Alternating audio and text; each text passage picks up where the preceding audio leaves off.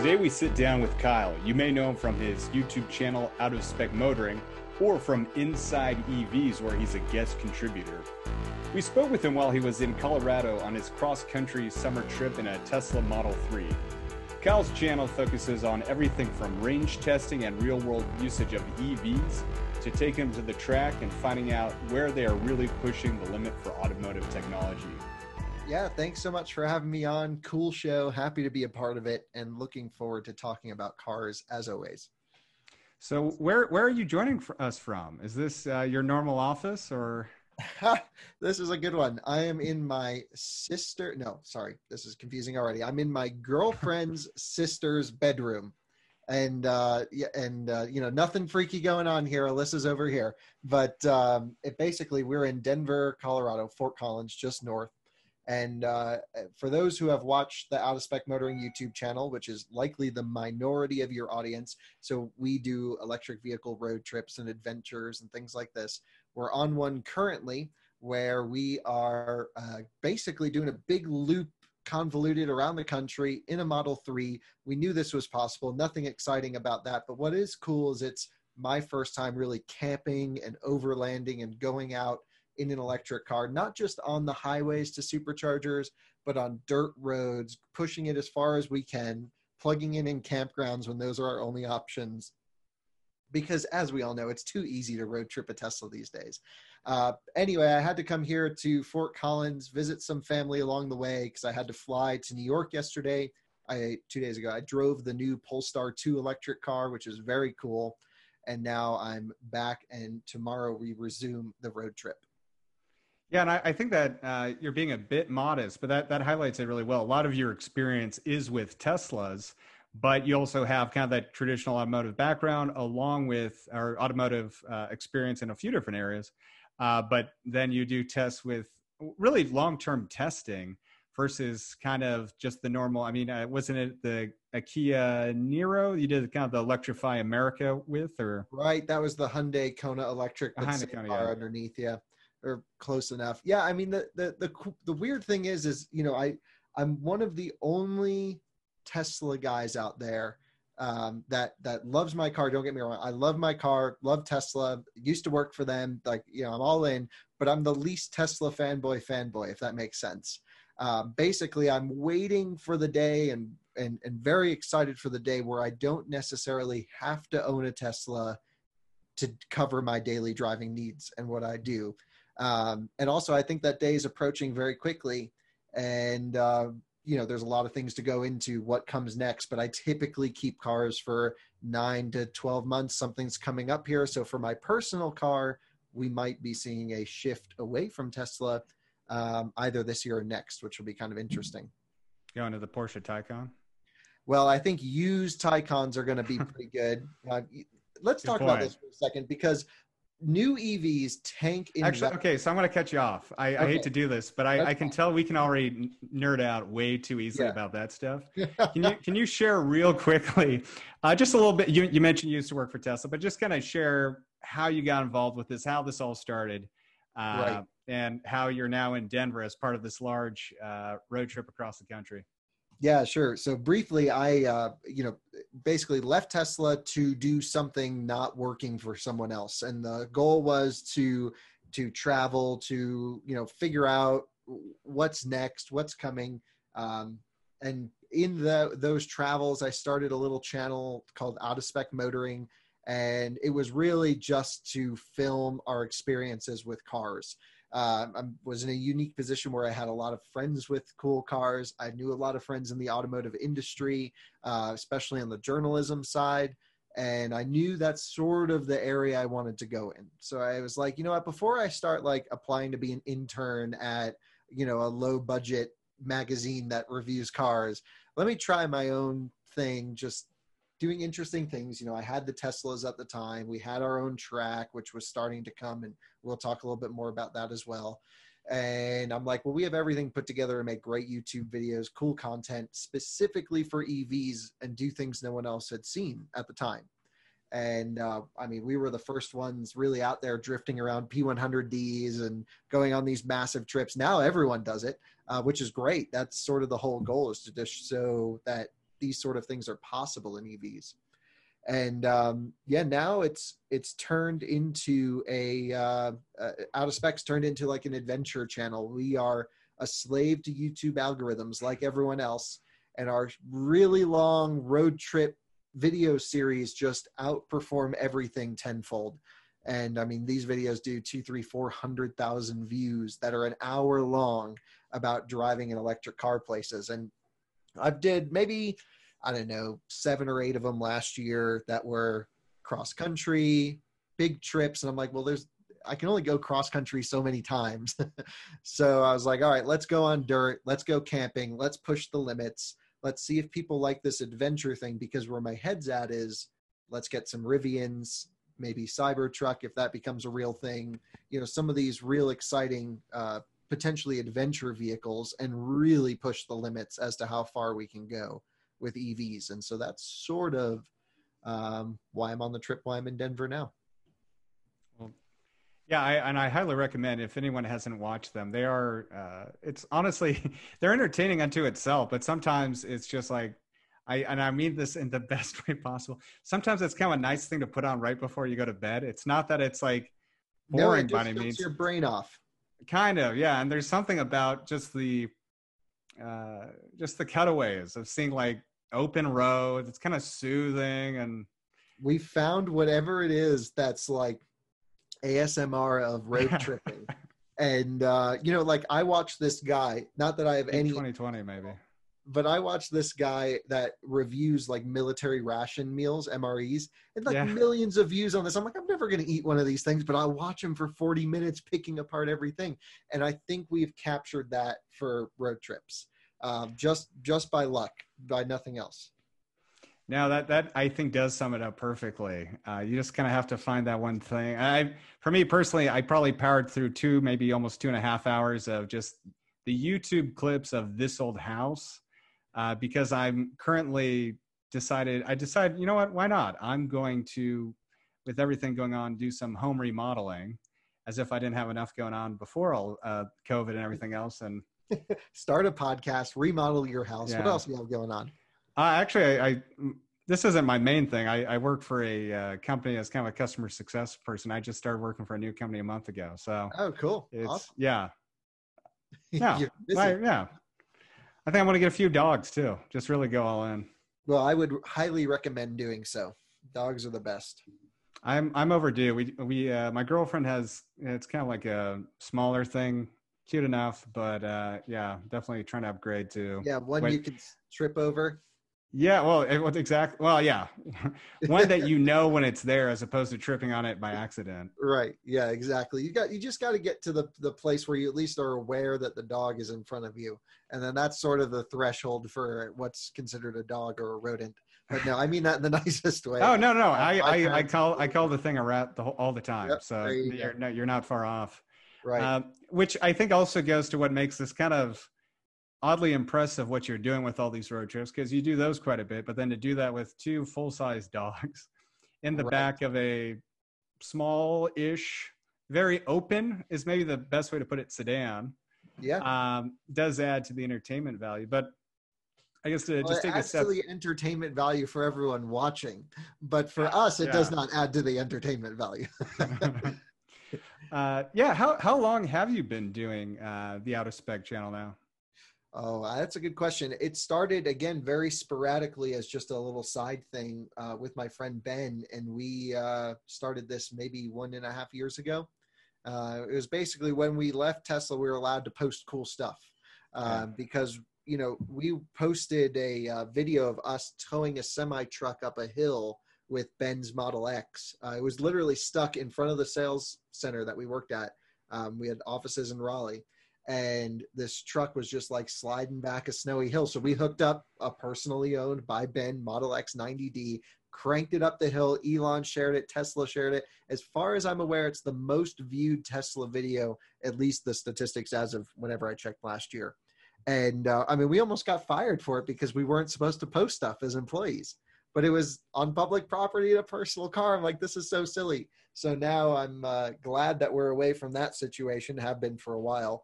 And we're able to share some of the cool stuff we do throughout a spec. And now it's a regular thing. At least once a week, you'll get a video.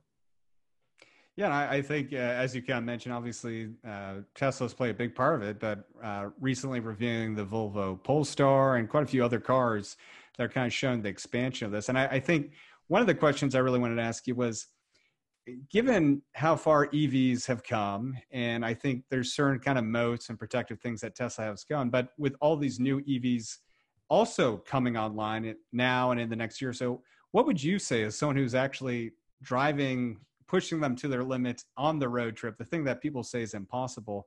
What are some of the misperceptions that you hear that I just wish people would realize is no longer a thing?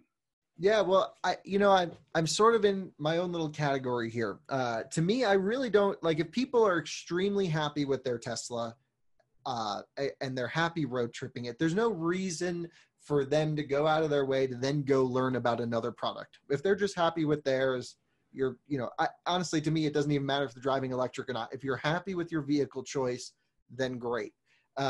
If you are driving a Tesla, you're extremely happy with it, and then you go ahead and say every other vehicle is crap because XYZ for the wrong reasons that you haven't decided to research or go try out, that's when I'm just like, what are you doing here? And so we see this like hive mentality of Tesla owners. It's been widely documented that like anytime there's not even competition, but a hint of smell of a great EV coming out, it's always, well, did you know my car can go 0 to 60 in 2.28 seconds and it goes 402 miles EPA?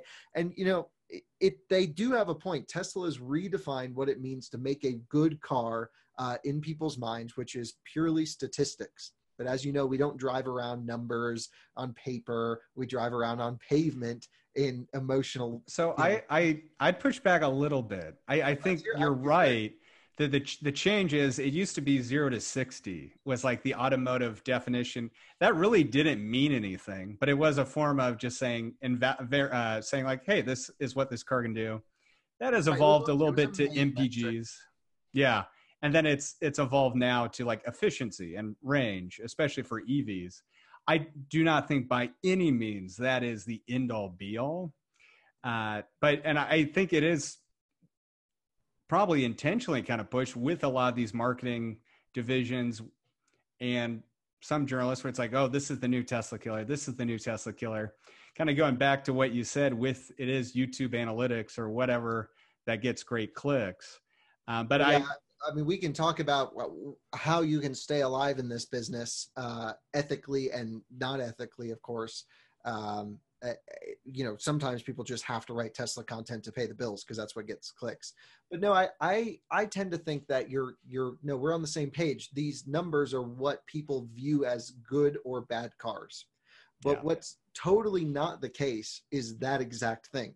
You can have a 50-mile range electric car, like I own an electric smart car, and I have way more fun driving my electric smart car around than I do my Tesla Model 3. But it's slower, it doesn't go anywhere on a charge, but it accomplishes its task of ripping around the city perfectly, and way better than the Tesla does. To be completely honest, it's a better car for its intended purpose. And this is where I'm starting to see Tesla owners really not, and again, they don't have to, everyone's entitled to their own opinion. They're really not getting it.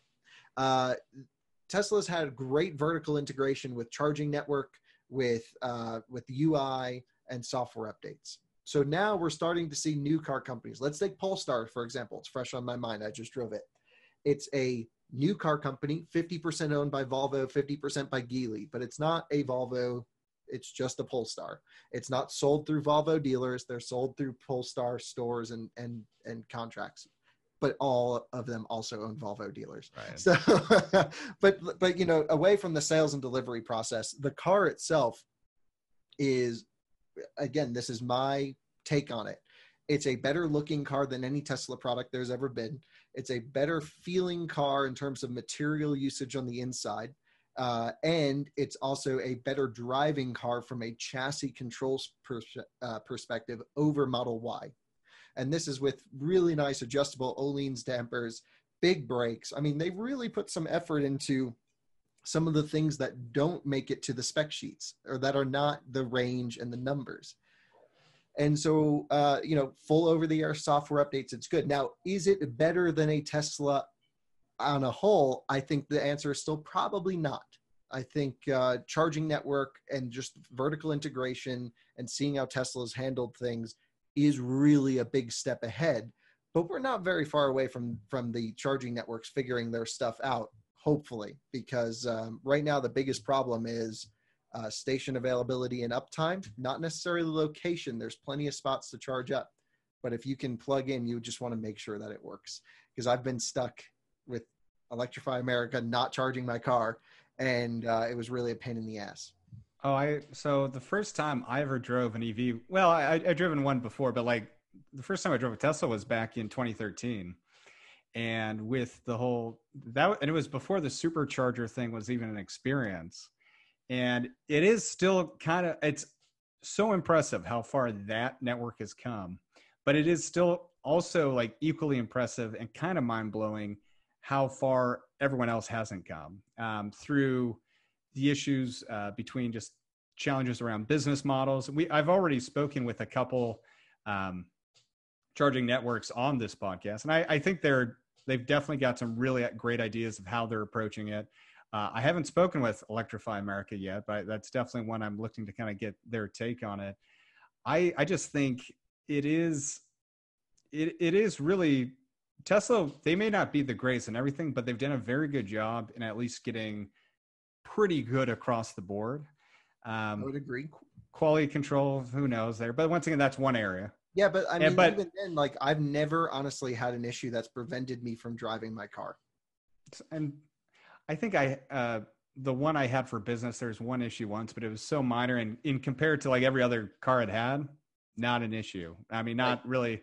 But I do want to say what was interesting. You just compared the Polestar Volvo to the Model Y. Right. Do you see it as more of given how far it is off the ground, as more of a crossover than it compared to the Model 3? So it's in between in size, closer to Model 3, but feeling closer to Model Y. Gotcha. Just sitting in the car, it's extremely high ride height position. They brand it as a fastback.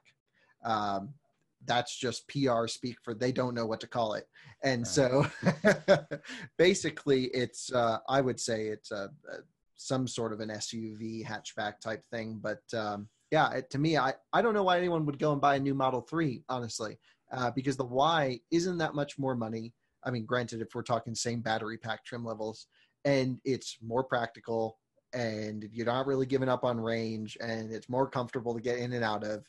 So, unless you're going to the racetrack or you think the Model 3 is better looking than the Y, which it is, but both don't look great, then you go Model 3. So it's really the Y versus everything right now, not so much the 3. But you get 6 miles extra range. Yeah, well, look, some people need those 6 miles every day. I don't know who does, but I'm sure someone out there. No, and I would agree with you on that. I actually am looking to get one hopefully closer to October. But yeah, I mean, as far as the convenience and the delta in what it does, unless to me, the only one that makes sense, I mean, obviously you have the standard range Model 3, and from a price difference, that's kind of one area. Sure. But then you start getting to otherwise, if you look at just kind of the most common, the long range model, really the Model Y wins. And it only makes sense if you're only looking at a Model 3 and you're cross maybe against like an M3 or some other kind of performance vehicle. And then you go up to the performance one, but there's still unto itself, those are its own big deltas between a performance sedan and a Model 3 performance.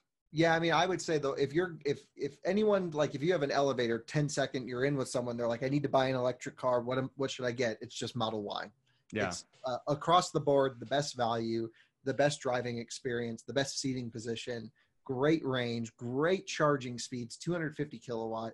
You really can't go wrong with that. It ticks all the right boxes. Now, if you are talking to like a Mercedes GLE owner or an X3, they may get in the Y and go, it doesn't feel as nice. And it isn't as nice on the inside. This is an argument we've heard for a while. It doesn't need to be. It's like the future of luxury. It's what I've been calling it. But, it's this minimalistic style. But still, we're starting to see other brands that have their own take on minimalistic style that might be more appealing to someone else. And that's where these cars start coming in. I think the Volvo, from what I've seen at least, is like the perfect example of that, where it's minimalist, but not completely minimal. Yeah, I mean, all new Volvos since 2016 on their platform gorgeous, have been amazing. I've loved them ever since. And it's the first car that I've really had an emotional connection with in terms of I could see myself driving this. That's not a performance-oriented vehicle. Because it's comfortable, but it's clean, it's nice, it's unpretentious, but quality. And I think these are really good things that they have going for them. You know, there's no mistaking Polestar. A lot of it's based on design. The CEO of the company was the lead designer at Volvo before. I mean, you literally have a designer running an entire car company here. And it's okay for him to do that because a lot of the technology is just pulled from Volvo. Totally. No, I think that is probably the best example of a traditional car company bringing an EV to market. So from what we've seen so far. Right. Well, they'll have, what's kind of interesting is they'll have Polestar 2 from their sub-brand electric, which not a sub-brand, full brand, but it's still a sub-brand.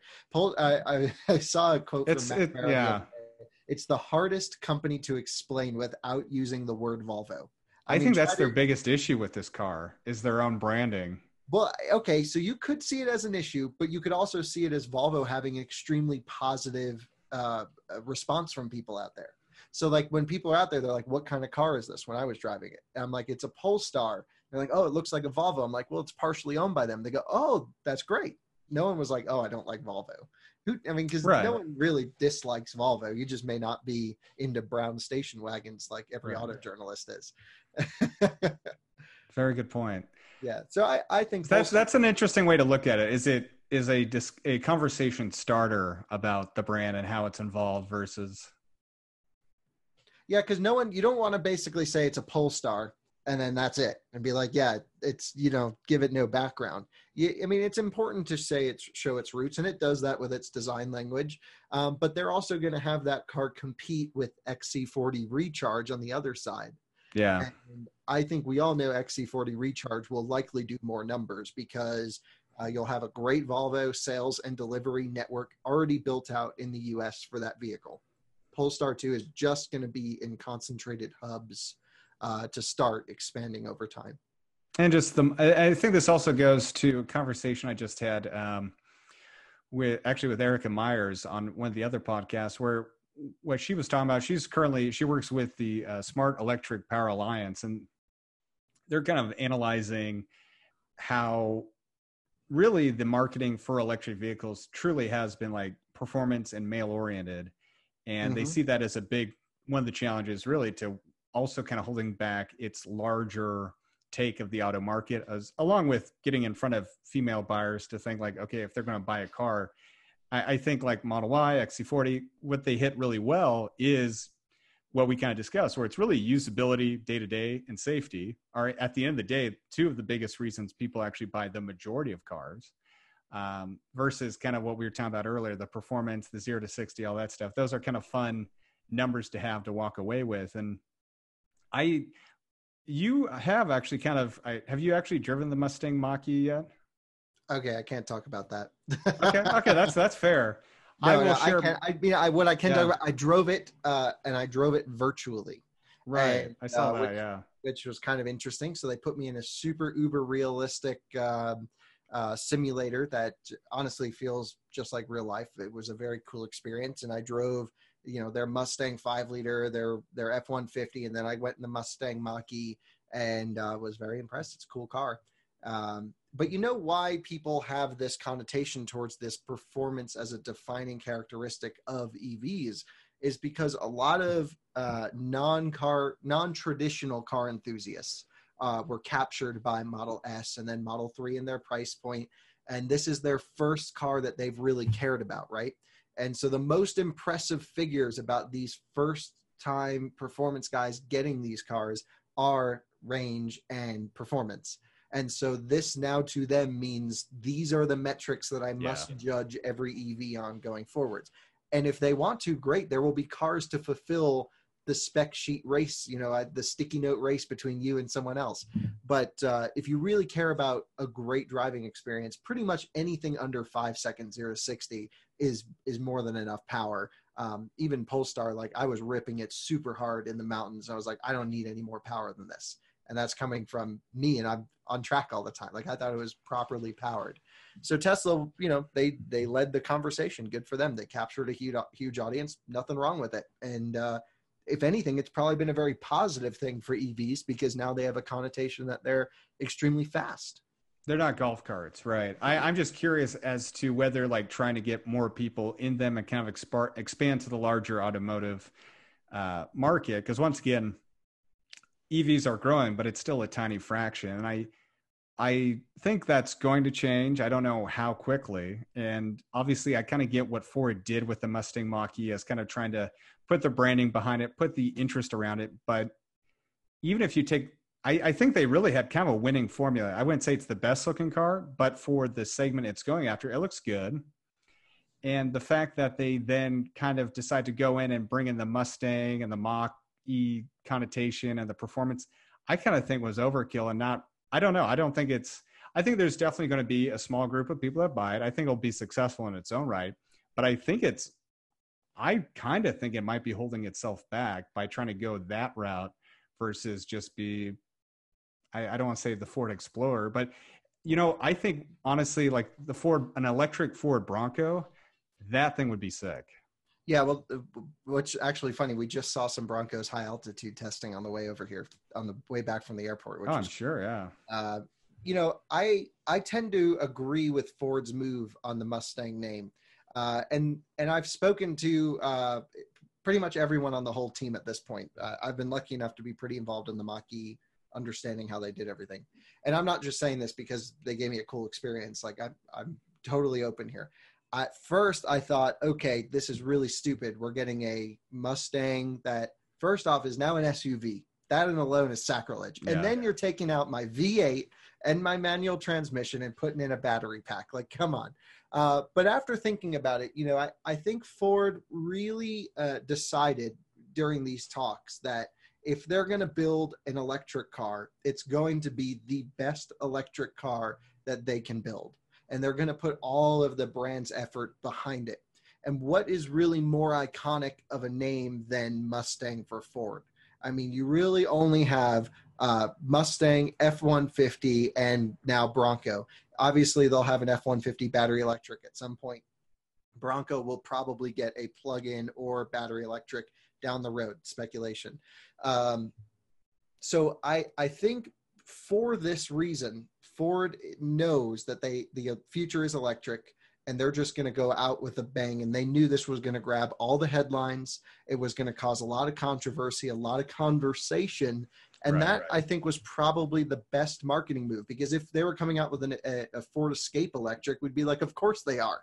Right. And then we move on. I totally get that. I think once again, I don't know. It'll be interesting to see. I just feel like tying it to, I think what they're doing with F-150 or what they're trying to do with that, I think will be really cool. There's definitely a huge opportunity there. And I agree with like trying to call it the Ford Escape, Ford Explorer. It's just not going to have that same thing as maybe Mustang. Right. But I am just curious to see, and you're right, it definitely creates conversation, but I'm just going to be curious to see if it like also turns people off from it for being kind of more of looking at it, going into it with the expectation as a performance vehicle versus the expectation of what a lot of EVs do is be great all around vehicles for most families for day-to-day stuff. This is a good point. And I asked them about this, and they said between now and I forget the year, but 2023, 2024, there's going to be 68 different competitors in the small crossover electric vehicle segment.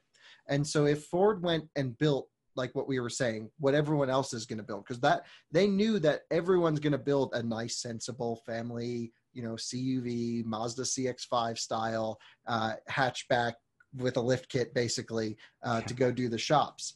And so I think they made the right move. And again, if they had launched this car 2 years later, we probably would have a different conversation. We'd probably say, this is great. We know exactly why they did this. But I think they really looked forward and said, not many people are taking a performance approach with these small SUV things. And like, for example, Volvo XC40 Recharge, no mention of performance in that car. Not meant to be. It's just a nice, comfortable way. There's going to be more of those. So I think in this case, they made the right move using Mustang. Really, and it's not just a name. It really is a performance-oriented vehicle. You can get this thing sideways. You can have some fun. It roasts tires. It's built from a drivetrain thermal standpoint to really handle the abuse. And they put some good effort into it, and you can take it to a track day, no problem. Well, that's interesting, and I will default to your expertise. You've driven it, even virtually, is more than I have done. So, we can agree to disagree on this. I just think Ford made the right call given the competition that's coming. They needed to set. I respect the logic for it. That does also make sense. It'll be interesting to see how it works out, but I do get that. So with everything you've got going on and your kind of the cars you've been testing, where do you see EVs headed? Is it with the infrastructure? Is it going to be really about the faster charging infrastructure? Is it going to be about who has the longest battery pack? Where do you see the opportunity, whether that be on the OEM side, the charging infrastructure side? Really unlocking more EVs across the board for people. I think in the short term, like next 3 years, 5 years, we're going to see a big push for big range. And this is going to be achieved in two ways: big ass batteries or lots of efficiency. That's the only, those are your two options. And I think probably Lucid will be king of this, more so than Tesla. I think they're going to have, you have Peter Rawlinson running the company. He knows exactly what he's doing. He engineered the Model S. They're chasing down every last 0.5% of efficiency in every module, every area of the car. That is the approach I really like to see, is no wasted electricity. However, in the longer term, I think we're going to see a shift back to shorter range, smaller battery pack electric vehicles. The thing is, so much cost goes into the battery pack, so much extra material, so much extra weight. You can make the cars drive better with smaller packs.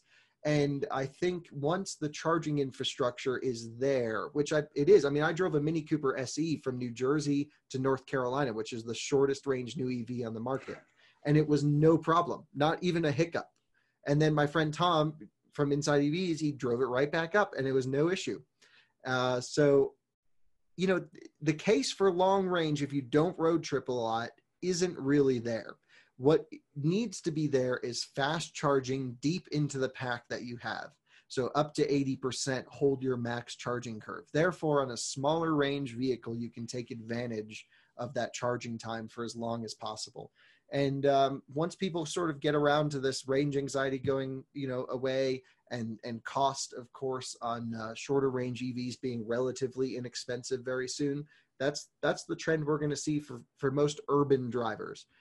For the guys like me, we're always going to get the biggest, longest range we can possibly get because we're just on the road, and we just not necessarily need the driving range, but need that recharge time to driving distance. That's the key ingredient here. Well, I mean, I think I agree with you as far as like the efficiency going. That to me seems to be the best way to start with this. As cell production and kind of battery production scales up, there's the opportunity to do bigger batteries, but the thing starts, I think people don't appreciate this unless they drive EVs, but you almost have to approach it the other way. And the higher charge rate you can get or the more efficiency you can get in that charge from a smaller battery means inherently you're getting more miles per hour of charge versus having some massive battery that takes forever to charge up. And if it has like a 500 watt hour mile efficiency, it's something that a lot of manufacturers are overlooking. And who has it right are the Germans. The Germans are doing, and they understand fast charging deep into the pack. Right. For example, Audi e-tron has garbage range. We know this. I mean, it's not garbage, 200 miles, but driving it normally, you get 180. But the thing is, on a road trip, it's not that much worse than my Tesla Model 3 or a Model Y, because in my Tesla, it starts slowing down at 35% state of charge, and I'm at 100 kilowatt at 50%. right? That Audi e-tron has a bigger battery pack, and I can stuff 150 kilowatt nonstop to 80%.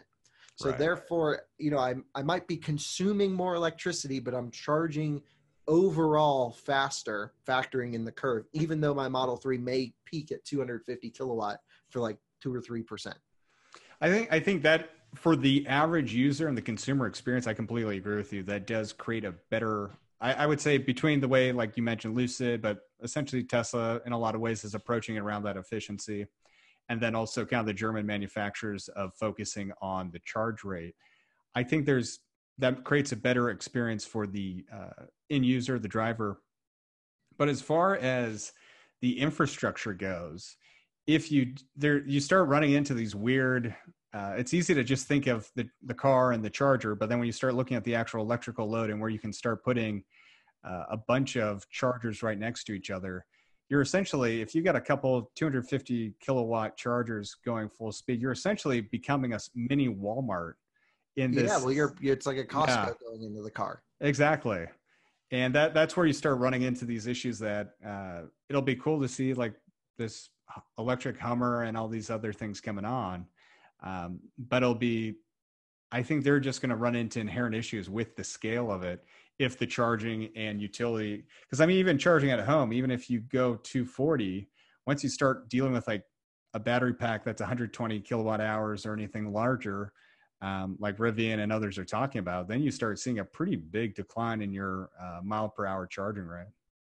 Yeah, well, I mean, your rated range added per a given period of time is certainly one metric to look at when considering charging. But there's two. And I get what you're saying too around how long you can hold at that higher charge rate. Right. It's not, the peak doesn't matter as much as the session overall. So Right. like when we set the record New York to LA in an electric car, we only charged to maybe 40 or 45% each charger, and then pulled in at 0 to 2% at the next one, and then ran 150 kilowatt up. Yeah, that's actually a great thing to share, because I think that's originally how I kind of came across your channel, was Oh, cool. essentially the electric cannonball run you did. Can you share a little bit about that experience and what you learned from that?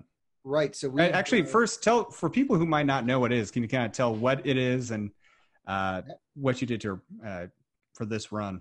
Sure. So the Cannonball is something that's not new at all. The Cannonball Run, obviously, everyone knows the movie. It's from, the 70s. It's basically a protest of the 55-mile-per-hour speed limit to say, look, we can go across country from, Red Ball Garage to Portofino Inn. Now it's the Portofino Hotel Marina in Redondo Beach, California, just ripping it as fast as possible.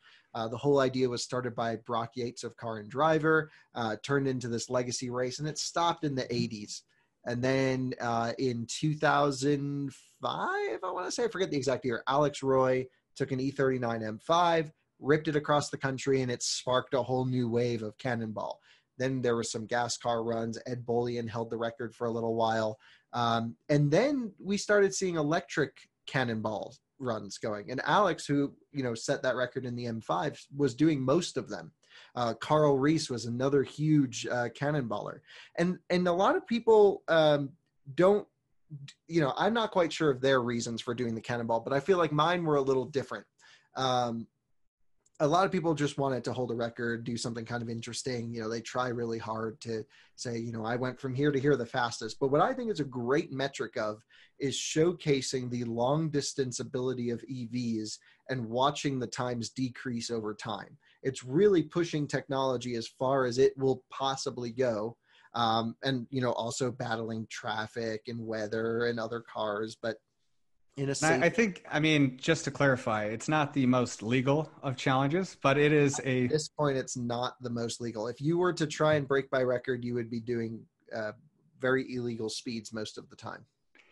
And your words, we'll leave it at that. Yeah, it's been a year, and like 5 days, so my statute of limitations are gone. So I can say, we ran 140 miles an hour, quite a lot, and and they can't come after us. Having said that, I think what you brought up though was perfect. It's traditionally, it kind of, a big part of it is the strategy for people who are doing it in combustion vehicles to figure out, okay, what parts do I do at night so I don't have to deal with traffic. And that's essentially what it's become more and more. Obviously, like the cars they choose play into it. There's definitely a strategy to it, but a big part of it is really the strategy. And it's not so much a limit of the technology. Right. Whereas what you're dealing with is really both, but also a limit of a limit of the technology and where you choose and what path the path you take is kind of a given, but it's like which chargers you choose along the way. Whereas for the most part, if you have to in an emergency, you can go to any gas station. You kind of want to choose which ones you go to. But with this, you're really held to certain times, certain areas, and the technology of the car, battery pack. Yeah, it's there's a lot of factors that go into it. So I think at this point, like we've shown, everyone knows Teslas can go cross country. We all know they can travel long distance quickly. I'm not sure there's that much benefit trying to break the EV record with the Tesla anymore. I think we know it'll come down with V3 charging. We know it's going to get broken. I know of 10 attempts to break our record since I said it. They haven't broken it, but I know people are like trying to hold, whatever they want to do. That's cool. What I think the big thing is for technology now is doing this with a non-Tesla EV and hopefully breaking the record in a non-Tesla electric car, whether this is going to be a Porsche Taycan, whether it's going to be a Lucid Air. But I think those are really going to be the top contenders that can come close with a really high charging rate. You have 350 kilowatt chargers all across the country along the route now. So this is where really the proof of technology will be shown, and it will be a huge thing, not only for the manufacturer of the vehicle that does it, but also to showcase a little bit of the non-Tesla charging network, because I truly believe many Tesla owners think there aren't other DC fast chargers and that there isn't such a concentrated install of them. If you think about it this way, Electrify America is installing chargers, and I think it was 3 times the expansion rate of the supercharger network. Right. I mean, they are just like, they're just going flat out. They're putting in big boy chargers, good stuff. What's really failing them is their software. Yeah. And that's where the reliability point comes into it. Will I plug in this car and will it connect and will it charge? I think that's always been the challenge. Maybe. Yeah. I think that's always been the challenge really with third-party chargers and Tesla kind of figured out early was just make it as simple as possible. At first, don't charge money, which obviously isn't long-term as sustainable. But then, because that has always been my experience is 1, you hope to God it works. 2, okay, the charger itself is working, but for some reason the technology is not working with my car. And then 3, okay, I got the first 2 things done. I have money in my hand. I have cash. I have a card. Why won't it take my money? I am trying to give you, and that's to me, it's so crazy to me how much that part is where it fails even. It's like, I am a consumer who not even wants to like do the research to find a competitor. I have to use you right now. Right. I have the money. And well, there's no way around using Electrify America on a road trip. I mean, I don't want to be sitting at 100 amp EV Go stations all day that only give my car 30 kilowatt because it's a low pack voltage car. I mean, you got to go to the big boy stations, and whatever they charge you, they charge you. And the thing is, they charge you by the minute. And I see their rationale with this per minute charging. First off, in a lot of areas, you're not allowed to charge by kilowatt hour. You cannot be a reseller of electricity unless you're an energy provider. In some cases, there's only one energy provider allowed per area. So you have to charge by minute. But in areas that you can charge by kilowatt hour, it makes a lot more sense, even if you charge a little bit more, because there's so many factors that go into a charging session that can make that by minute charging rate extremely variable. Like, for example, we own a BMW i3. When I plug our i3 into an Electrify America station, it puts it in the lowest tier. It pulls the top speed of the lowest tier. And when I charge during peak rates, it's almost as cheap as home electricity. That's great. But as soon as the car starts to taper and slow down, I'm still paying the same amount for less energy. And therefore it becomes more expensive. The other, so that's the payment side. But it just has to work. And Electrify America had a tough job. Granted, it's for a good reason they have a tough job because of Volkswagen's problems with emissions and everything. You know, this is the reason EA exists. Yeah. But, you know, they had basically to go from nothing with a small team because they're mandated to spend their funds on charging infrastructure, not employees, to go and put fast chargers everywhere. And imagine calling up a fast charging company like ABB that makes, let's say, 100 chargers a month and say, yes, we need like 5,000, right? And then they're like, okay, I can't do this. So then they have to call 3 others. Now they have 4 suppliers of chargers with varying different levels of quality and software, but they have to put the chargers in legally.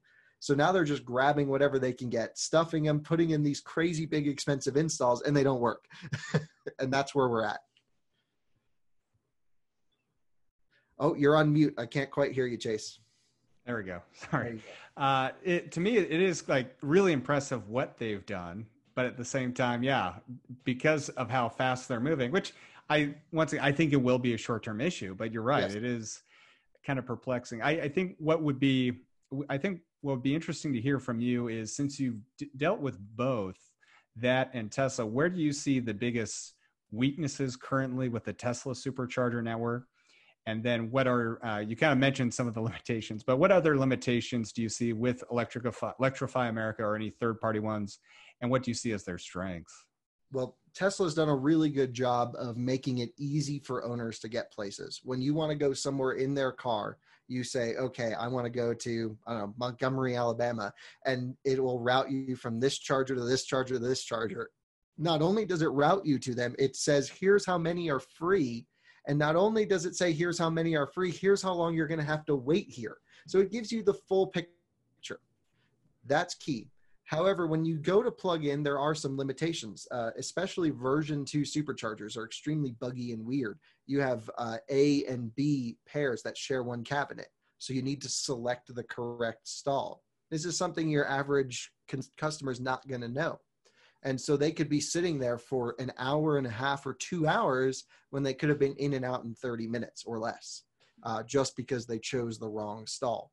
And so I see a big issue there. And a quick solution for Tesla would be just to recommend on the screen, because they have the integration, plug into 4A. Yeah. Yeah. Just go find the number and plug into that one. Now they have solved this with version 3 supercharging. You just plug into any one you want. You don't have to think about it.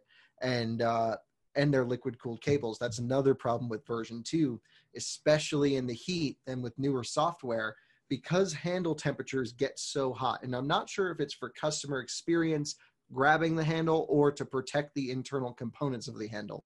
Probably a mixture of both. When you go to plug in that car and you're at very low state of charge, it has to push a lot of current, of course, to get it up to 150 kilowatt. Heats everything up. That's why in our videos, I put that wet rag around the handle to try and limit that fast charging.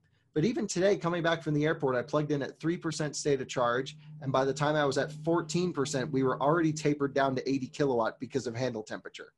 I just, I unplugged the car, moved spots, and I was right back up to 150. And for people who might not be familiar with the technology, assuming that was an issue, how long would you usually see it before you see it to taper? Not 14%, but closer to 40 or something like that for you? Totally depends on what you plug in with, ambient temperature. And it typically happens when you pull in at a very low state of charge, because that's when you push all the current through. If you plug in at 30%, it's likely that it won't thermal throttle unless it's a really hot day. I've seen cases where I plug in and it won't even give max power because things are just hot sitting outside. Right. I mean, we were just in Death Valley. It was 123 degrees outside. Like, superchargers were not happy. I don't think anyone's happy at that. No, but the car did well. I was impressed with it. I drove it fairly hard. I tried to overheat it, and it basically got the rear motor warm, but it didn't really take any power away. It was pretty good. That's wild. Yeah. And with the third-party ones, I mean, I don't know if it's as common. It definitely happens on parts of like the I-5 in California, depending on holidays. You obviously get the buildup and kind of long lines. Some of that has definitely gotten a lot better, but I think you kind of show that every now and then on your channel, that you run into that on the East Coast as well. Right. It happens. I think it's only happened twice, but yes, it's very infrequent, typically during holiday weekends. And this is just a really big case for version 3 charging. Where you can almost double or triple the throughput throughput of a site just by having unpaired higher charge rate chargers. And again, the benefit with version 3 is only from 0 to 35%, Right. roughly, whenever it starts to taper. But that just getting someone, zipped up there is really a big difference. And also sharing, and the equipment doesn't get as hot. But with third-party chargers, this is where it becomes difficult. And it's not so much the issue with the chargers. A lot of this can be alleviated with software integration. And right now, what really needs to happen is you need a few things to have a car that I would feel comfortable handing to my mother to go on a road trip. For example, she drives a Model 3, and I feel fine if she goes anywhere because the car will get her there. I would never hand her the keys to an e-tron or I-Pace and say, good luck getting to Florida. And I think that's totally true. My same with my mom. She actually has a Model X, and it's that same sort of deal where you essentially, and I think like Mercedes, a couple of the Germans are doing this, where you have to start thinking about it. Like EVs, for really to take off, it doesn't need to be just as good as gas. With gas, you still have to kind of find it, but they're all over the place. And if you really want to create that better experience, you literally just have to make the software, and it's not easy, but it's a clear path how to do it, to make it so the car literally figures it out for you and finds the places for you to stop. It's 100% necessary. It is the Tesla. Yeah, it's necessary. It's real-time charging status, especially with the uptime and downtime of all these chargers. The car needs to know what's available. And if you're on the way to that charger and it goes offline, it needs to route you to one that works. It then needs to next prioritize charging speed. Because it's not vertically integrated, not everything's fast like the supercharger network. You have to choose, whatever the maximum your car can take and prioritize those chargers for your route. And then the last is your payment process. It needs VIN plug to charge, basically. VIN recognition, payment process on the backside, no credit card. You just plug in, car and charger say, hey, yes, I have blah, blah, blah. Everyone's happy, bills your bank account, and you're good to go. It's not even a cost thing. Most EV owners are not going to be relying on these networks for long distance driving. It's their everyday car. You're going to go on a road trip once or twice a year. And honestly, even if you have to pay the same as gas for these road trips, which isn't ideal, but even if you do, not many people are going to complain about it because not many people are using them. You're only going to use it for road trips. But the car needs to get you there because that's a make or break decision. So those are the things that it needs. It also needs, battery preconditioning on the way to the charger. Make sure that car can accept the maximum charge rate that it can because it knows you're routing to a charger. That's a big one, especially in cold climates. No, that's also a great kind of call out that most people don't realize. And Tesla has made it kind of the easy button where it just does it for you and you don't even realize it most of the time. Right. So those particular set of points, I feel, is the largest differentiator between Tesla and everyone else. I feel that, we've gotten to the point where electric cars are relatively long range. They're very comfortable. They're premium. They're fast. They're amazing to drive. But you can only drive so far if you're not a nerd like us. And so in a Tesla, you can drive as far as you want. And that's the difference. So kind of going off of everything we've talked about right now, we've been talking about the current state and kind of the short-term future. What do you see short-term to maybe a little further out, whether that's Mach-E or whatever, just what are some future EV products that you're really excited about? Very excited for Lucid. Not necessarily their Air product. Just from styling perspective, it's not geared toward me. I'm not supposed to. I agree. Yeah. But I think they have 7 models they're planning on doing. But their approach to building EVs is very enticing. I think that's good. That's a good question. What else am I excited for? Rivian. I think they've nailed it from a design perspective as well. The thing people don't realize is you don't buy cars with your head. You don't buy them with logic. You buy them with emotion. So everyone's logic where they're driving their spreadsheet around with their Tesla that can go 0-60 in 2.2 seconds. Don't get me wrong. It's fun. I own a performance Tesla. I floor it all the time. But for me, I'm much more of an emotional car buyer. I need to feel a connection with it. And up to this point, I have not driven an electric car, maybe the Polestar 2, that I really feel like happy and just very, very almost proud to drive this car. Like it fits me. I haven't felt that yet. Like if you get into a really good 911 GT3 and you just go for a drive, you know, that car, it's really nice. Morgan's, for example, the same way. It's just something speaks to you about it. There's a communication from the car to the driver and back. This has not been the case for EVs yet. And it's not necessarily a bad thing. It's the best commuting road trip device there is. But I'm excited for an EV that doesn't make me want to have a manual transmission fun car in the garage for the weekends. I don't know if it'll ever happen, though. What do you think that missing part is? Is it the shifting? Is it sometimes the feel? I mean, that's where I'm kind of surprised, is like even Porsches now have gone to an electric steering assist, but you get a lot of feel through them. And right. So yeah. Steering is it's a combination. I think it's always more than the sum of its parts. I don't know if you can always just describe it. See, like in a Morgan, you feel like you're going to die driving 40 miles per hour. So the adrenaline's always running. And I love that about Morgans. I don't think we're ever going to see that with an EV. With a Miata, you can toss the car around. It wants to slide, but you're at manageable low speeds. It's a very easy performance accessibility for most people.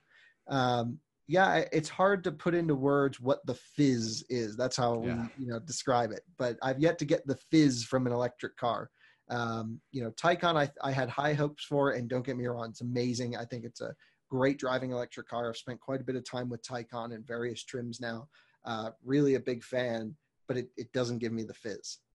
Really? Okay. Because it seems to be a lot of the reviews are saying that's what it has versus maybe it comes closer than others, but still not much. Correct. But also keep in mind, most journalists, I say this because I'm not a self-proclaimed auto journalist. I'm not. And I'm not a YouTuber either. I'm just a guy who likes cars. Most journalists are not great drivers because writing and driving don't go hand in hand. Completely agree. Yeah. So talking about the immediate future, can you share a little bit more about the rest of your trip?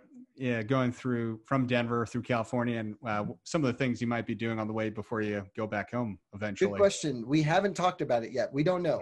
Melissa and I haven't had that conversation. We got as far as that I know I need to get out to California and collect this Morgan Plus 4 to do a road trip in. Other than that, I'm going to try and swing by the Lucid factory, do a little thing there. We'll see if we can get those dates lined up. I don't really know. We've seen so many cool places. We're going to try to just go out into the middle of the wilderness, get away from people, pitch our tent, push our Model 3 as far as it will go. We had it off-roading in Moab, which was one of the coolest experiences. Jeeps were turning around and we're just scraping on the battery pack going through. It's going to be a cool episode. I do have to say, since we're just talking about it, Tesla builds one hell of a strong vehicle, because I could have sworn at least 5 times I thought we were going to rip the battery pack out of underneath the car, like full on just jamming it into the ground. And it stayed bolted in and it hasn't cared. Well, I look forward to seeing that. Yeah. Spoiler alert, I guess. It keeps running. But no, that's impressive to hear. Yeah. So once I get back, though, I'm going to do I have a whole bunch of cars lined up. i3, 2 Taycans, Polestar 2 long-term test, the Leaf, which is going to be interesting because it's now the last model year of the Leaf, or coming close to it with Aria coming out. And then we just have a whole bunch of whatever else is electric in the fleet to try to get to. And keep in mind, I don't review just EVs. I also do gas cars as well. So every week it's something new that's dropped off that I'll sometimes put on the out of spec channel, although it hurts the YouTube algorithms, but I usually write about it for one of the outlets that I work with. So you mentioned you don't think of yourself as a Tesla YouTuber. And I would say, if you're looking at the stereotype, that is true. You just happen to be on YouTube. Is there anything else you'd like to comment, or some of the reasons you stay away from that stigma in particular? Yeah, I don't think it's a bad stigma. I'm just, I love my Tesla and I drive my Tesla because it truly is the best electric car today. But I'm not of the mindset that it's always going to be the best electric car. And, I try to stay away. I'm very much brand agnostic. Whoever is going to build the best EV at the time is the car that I will, at least attempt to purchase if it's in my price range, and drive and use as hard as possible. Right now with the charging infrastructure, by far it has to be Tesla, right? If I was driving a Taycan on this trip, I'm sure, again, speculation, I'm sure I would have run into charging issues. Not Are you going to be the first one with the Taycan at Moab? That's the real question. Right. Well, we'll see. Porsche probably wouldn't be too happy about that. It starts a conversation. Just pitch it to them like that. Right. Exactly. Well, I'm just pitching to those very valuable Jeep Wrangler owners that you're trying to get. No, I think, right. So just lots of testing, lots of road trips coming up. It's very clear that people want to see more adventures in EVs. I hope that translates from Tesla to other brands, because again, the other off-brand Tesla road trips that I've done have done very well numbers as well. So I hope to continue that trend to inspire people to go out of their comfort zone. We're actually going to be working on out of spec. My sister, I just asked her to start this for us. We're going to have a whole sort of store type thing, not necessarily to make money, but because if you want to go on a big adventure, let's say you want to go to Alaska in an EV, you have to go to like 30 different websites to buy stuff. And we're just going to like have curated, here's the best stuff, whether we're going to stock it or we're just going to send the order to that website that does it already. We're just going to have a really nice facilitation, easy to use, one-stop shop for all your electric vehicle adventure gear. No, that's great to hear, because I think that does augment really well what Tesla does, the easy button solution. Right. And that's totally true. There's a lot of easy ways to improve the car, but it's kind of a death by paper cut. You have to do a lot of things out of your way. And having that one place to kind of get all this stuff, I think will be super helpful for a lot of people, especially if they want to do road trips and stuff like that. It's not even just the one place as well, which I agree is a huge thing, but it's also seeing us use these products and test them and be like, yes, this is what we use and it's actually good. And if it's not, we're not going to carry it. Right. Because it's one of those things that, I see all the time, these like Alibaba Tesla resellers that just sell these cheap plastic stuff that they buy from China and they just put their logo on it. And honestly, they're all crap. Every product that I've ever played around with, screen protectors, wireless phone chargers, they're all garbage. And I'm like, I don't want any of this near what we're working on. It's really going to be highly curated. Each product will have a nice video showcasing how it works by us. And that's probably the next short-term phase. I'd like to have that up and running, at least starting up and running within the next month. Oh, wow. That's soon. Yeah. Well, we'll definitely look forward to that. I realize we're kind of coming up on maybe a little past the hour at this point, but okay. Yeah, I haven't even looked yet. I am curious though, given your experience with doing road trips all over the place now, are there any interesting trends given the crazy times we're in that you've seen how kind of COVID has impacted these road trips, whether that's made it easier at times because less people are trying to charge, or any things that stand out to you? Yeah, no, it's been normal traffic, honestly. Superchargers are, I would say, just as full as they normally are. The ones in the middle of nowhere have nobody, like they had nobody before. The ones that are, closer to downtown, we see cars often. It really hasn't impacted us in any way other than us just trying to be careful. Of course, wearing masks everywhere, keeping our distance best we can. That was a pain in the butt flying. No one was keeping their distance, but there's only so much you can do from my side for this. That's the reason we're going on this trip. Where we live in North Carolina is a very much a destination spot. We're sort of that halfway between New York and Miami, and we live on campus of 5 breweries and 4 restaurants where everyone stops in. And so we're like, well, we have everyone from Florida and New York on our front porch. Wherever we go, it's going to be better. Right. Yeah, that's a good point. I think the way you just pitched it, though, does sound like a fun place. I'll wait until things are a little we less open crazy our doors to out. anyone who's traveling through. We've hosted a lot of EV owners. We have plenty of chargers. We also have our own R&D test facility, road course, 2-mile long racetrack, just a few exits up the highway as well, that I always take people around for drifting laps in. So yeah, I would like to know a little bit, because I remember I've seen you mentioned that on your channel, but I haven't heard much lately about that, or what. Well, it's just because we've been traveling. On. Yeah, we do a lot of EV R&D stuff there actually, which is pretty cool. So if you saw that Mustang drift car, the Mach-E rally car, that was all done in our facility.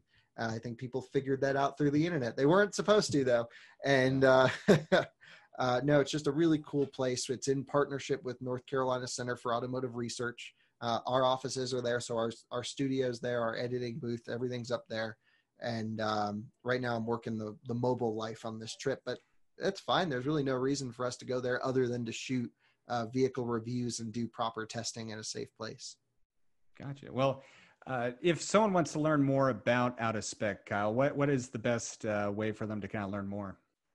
Well, if they learn more, I'd encourage them to tell me a little bit more, because it's a very convoluted thing.